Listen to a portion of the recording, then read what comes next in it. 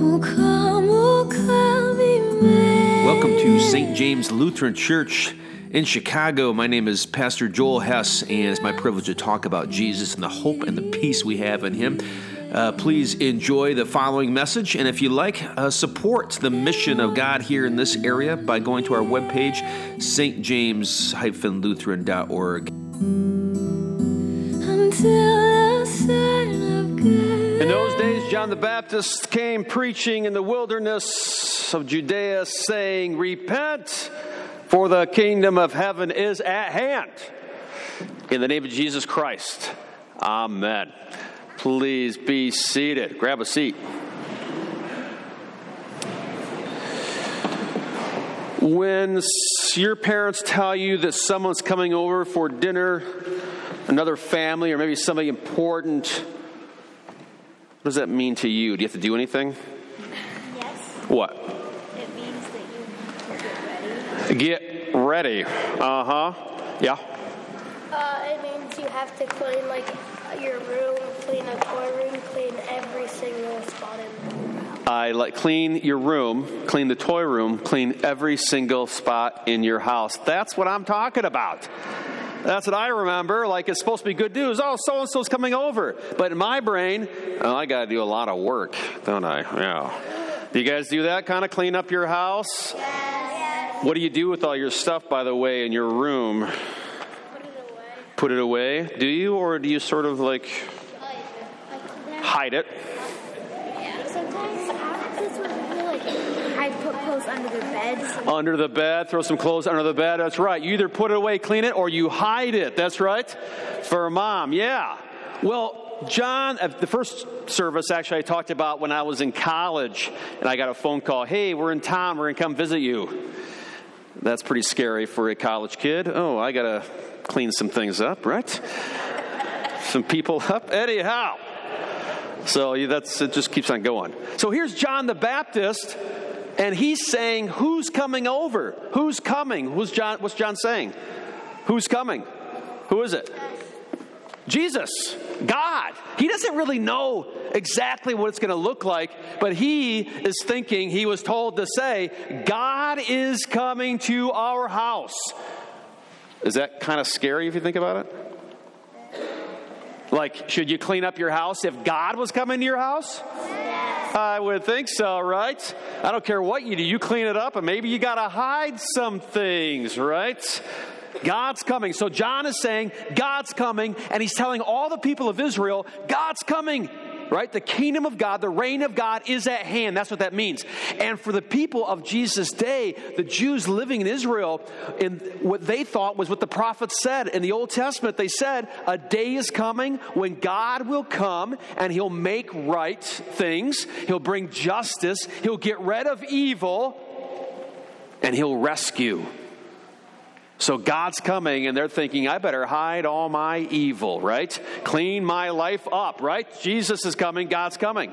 So people were coming to John, and they were coming from all over the place to John the Baptist. And you know, what was he doing there? Do you know what he was doing? Actually, he really wasn't called John the Baptist. He was just called John, but he's called John the Baptizer because he was doing what? He was baptizing them into repentance, sort of symbolically, here, you're going to go into the water, you're going to get clean, but it's really represents how the people were saying, we want to be better people. We need to stop doing these bad things because God is coming, right? And he'll punish us if he sees us doing these bad things. So here he is doing this, baptizing people.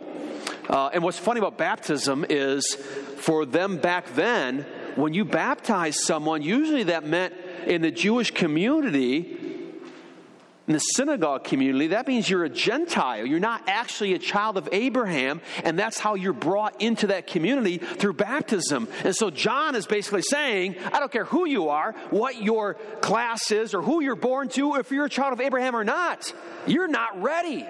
God's coming. Clean up your act. And so they came. And then notice later on, if you guys want to, chapter 3, everyone's coming to John. Some other people were coming to John. The Pharisees and Sadducees. These are the leaders of the religious system, political leaders, every aspect leaders, as well as religious leaders.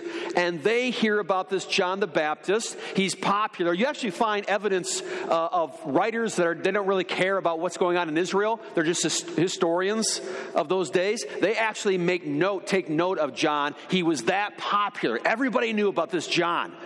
And so the Pharisees and Sadducees are curious. Who is this guy? What kind of authority does he have to tell people that God is coming?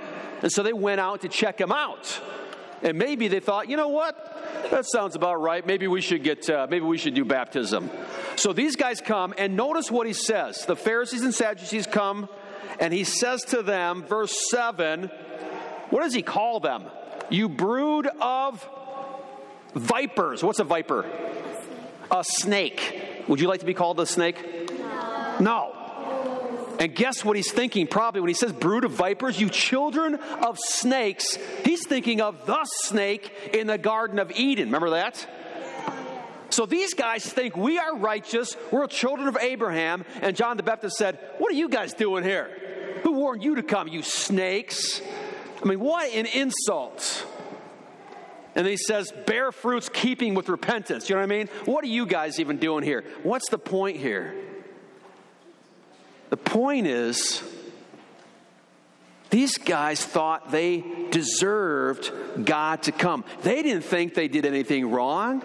They thought the Sadducees and the Pharisees, they're in the system, right? They're doing all the right things, let alone they're children of Abraham. And so, therefore, they don't really need to clean up their house. Their house is great. Their room is wonderful. They don't stink at all. Those people do. They're bad, but not me. That's why John calls them out. What are you guys doing here, you snakes? And then he says this. This is what he says. Don't you even try to say, oh, we have Abraham as our father. So what? I tell you, God is able from these stones to raise up children for Abraham. And then he says, even now, the axe is laid to the root of the tree. Every tree that doesn't bear fruit will be cut down and thrown into the fire. And then he says this, I'm baptizing you with water for repentance, but he who is coming after me is mightier than I, whose sandals I am not even worthy to carry. He's going to baptize you with the Holy Spirit and with fire. John is really trying to scare them. God is coming. And the worst thing you can do is think you're okay. That you are righteous, that you don't do anything bad. Do you guys do bad things ever? Yep. We do, don't we? It almost seems when you listen to Jesus, reading Scripture, the worst thing that you can be is someone who says, I'm fine. I'm righteous. I don't do anything wrong. I mean, I do some things wrong, but I'm not like those people. And that's how the Pharisees and Sadducees were. Oh, they probably thought, oh, good, John, you bet. You preach to those guys. They do need to repent. But they didn't think they needed to repent. They thought they were just fine. They relied on being children of Abraham for their righteousness. And Jesus yells at them. I think this might be our central problem. Especially in our current American culture, we're sort of taught, increasingly taught, that we don't do anything wrong. There's nothing. It's gotten to the point where I don't know what anybody could possibly do wrong because everything is right to do. It's all fine. It's just how you are. It's just what you do, right? I mean, we hate it. We hate being told we're wrong. You don't want to go. You don't want someone to tell you you're going the wrong way. I hate it when someone tells me I'm wrong and going the wrong way, right? We hate that. And I think we're raising people up more and more, right? To just no one should ever tell you you're ever wrong. Everything you do is just fine. And even, especially, I think, Christians can be like this. We can be like this. We can think that those people, they're wrong, they're bad, they're going the wrong way, but I'm okay, I'm not that bad, right? And I think that we like to be prideful like those Pharisees because ultimately, first of all, that's who we are. In the end, the history of humanity is who's God? Either you or God. And if God's God, whatever he says is what is true. Doesn't matter if you don't like it or not. But we always want to be our own God, right? In the end, we kind of want to be the person in charge, making the rules. And we want God to play by our rules. But I really think the biggest reason why we don't like to admit that we make mistakes, that we fail, in fact, we like to hide our toys in the closet, put them away, is because it's scary to actually admit that you're wrong. That's why you don't like to admit you're wrong. That's why I don't. It's frightening to actually have to say, I'm wrong. It's scary to own things.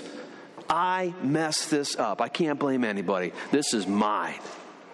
It's frightening because we live in a world where if you show your failures and you show your weakness or you show what's wrong, you're going to get in trouble. So hide those toys, right? I know they're there. They're not really taken care of, but at least my mom can't see it, so I won't get in trouble, right? And you go to work, it's the same thing. I can't let anybody see my weaknesses or failures because I'll be docked for that. I won't get that promotion. I can't let my spouse see that I got these problems because she's not going to love me. We do this, we hide, and we're scared to be honest with ourselves, let alone God, to confess our sins and say we are messed up. Because we don't want to admit our weaknesses because it makes us vulnerable and makes us look foolish. And so God tells everybody, or John says, God's coming, you better clean up. And people have two choices. You either go down with John the Baptist and they're coming into the waters naked. I'm a total sinner. Or you got the Pharisees who are sort of hiding their toys in the closet. I'm fine. When it comes to God coming, the ultimate way to be ready, the ultimate way to accept Jesus coming is to say, I got nothing. I'm nobody. That's what it means to be ready for Jesus. It doesn't mean doing things or making your life right or perfecting everything or being a good person. But the ultimate way you receive Christ and receive His coming is by saying, I am nobody, and I've got nothing to help myself when it comes to righteousness. I need your total righteousness. I got a dirty house. I'm going to admit to you that right up front, Jesus. It's a mess. And I'm not even going to pretend to clean it up. That's what being a Christian means, ultimately, is saying, I got nothing to be proud about. Because John got everybody worked up about this Jesus coming, right? It sounds like he's going to come. He's got a winnowing fork in his hand, is what John says. He's going to clean up the barn. He's going to throw the chaff into the fire. Does it sound scary?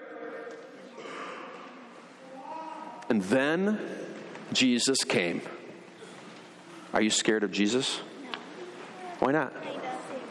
Kind of. Ultimately, why aren't we really scared of Jesus? What do we know about Jesus that makes us not so afraid of Him? We know He loves us, but we know this. He saved us from our sins. He's our Savior. He's our Savior. Well, what did He do? Did He come and start punishing everybody? No. He should have, but He didn't. Yeah, what were you going to say? He forgives us. How do we know He forgives? Yeah. He died on the cross. What a surprise to John, even. John, in fact, next Sunday we're going to talk about this. John was surprised when Jesus comes on the scene and he's going to be baptized by John. I mean, John the Baptist literally doubted that Jesus was the Christ because he was so kind and patient and compassionate.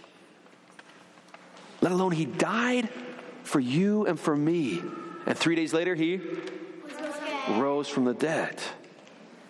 So that we can be honest. We don't have to hide our sins in the closet because we're scared that God's going to find out. He knows. Yeah. When you do that, you kind of feel guilty a lot. When what? Like guilty when you put your toys away and don't tell your parents about it. I feel guilty. You're a good she said, when you do kind of hide your toys, you still feel kind of guilty. So there you go. Mr. and Mrs. Regis, you got a wonderful daughter right here. Awesome. Right. See? And I think people live their whole lives of hiding their toys in the closet because I can't let God know I'm a sinner or other people or whatever. And you still feel guilty even though you're doing it. On the surface, you look righteous. You look great on Facebook or Instagram on your posts. Oh, you're awesome. A wonderful thing about Christianity is you don't have to lie to yourself anymore. You don't have to lie to yourself. You don't need to lie to God. You need to lie to each other. You can admit, I need a Savior, because we're talking to God on a cross in a manger.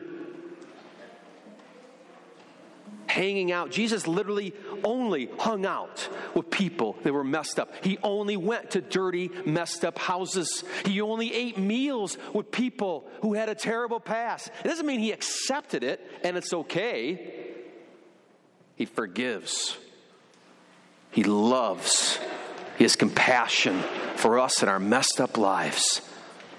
So when it comes to Christmas time, and do we deserve Jesus coming? Nope. Is he coming anyways? Yeah. You have to clean up your house? Do your best. But in the end, he loves messed up houses and messed up people because he died and rose only for them.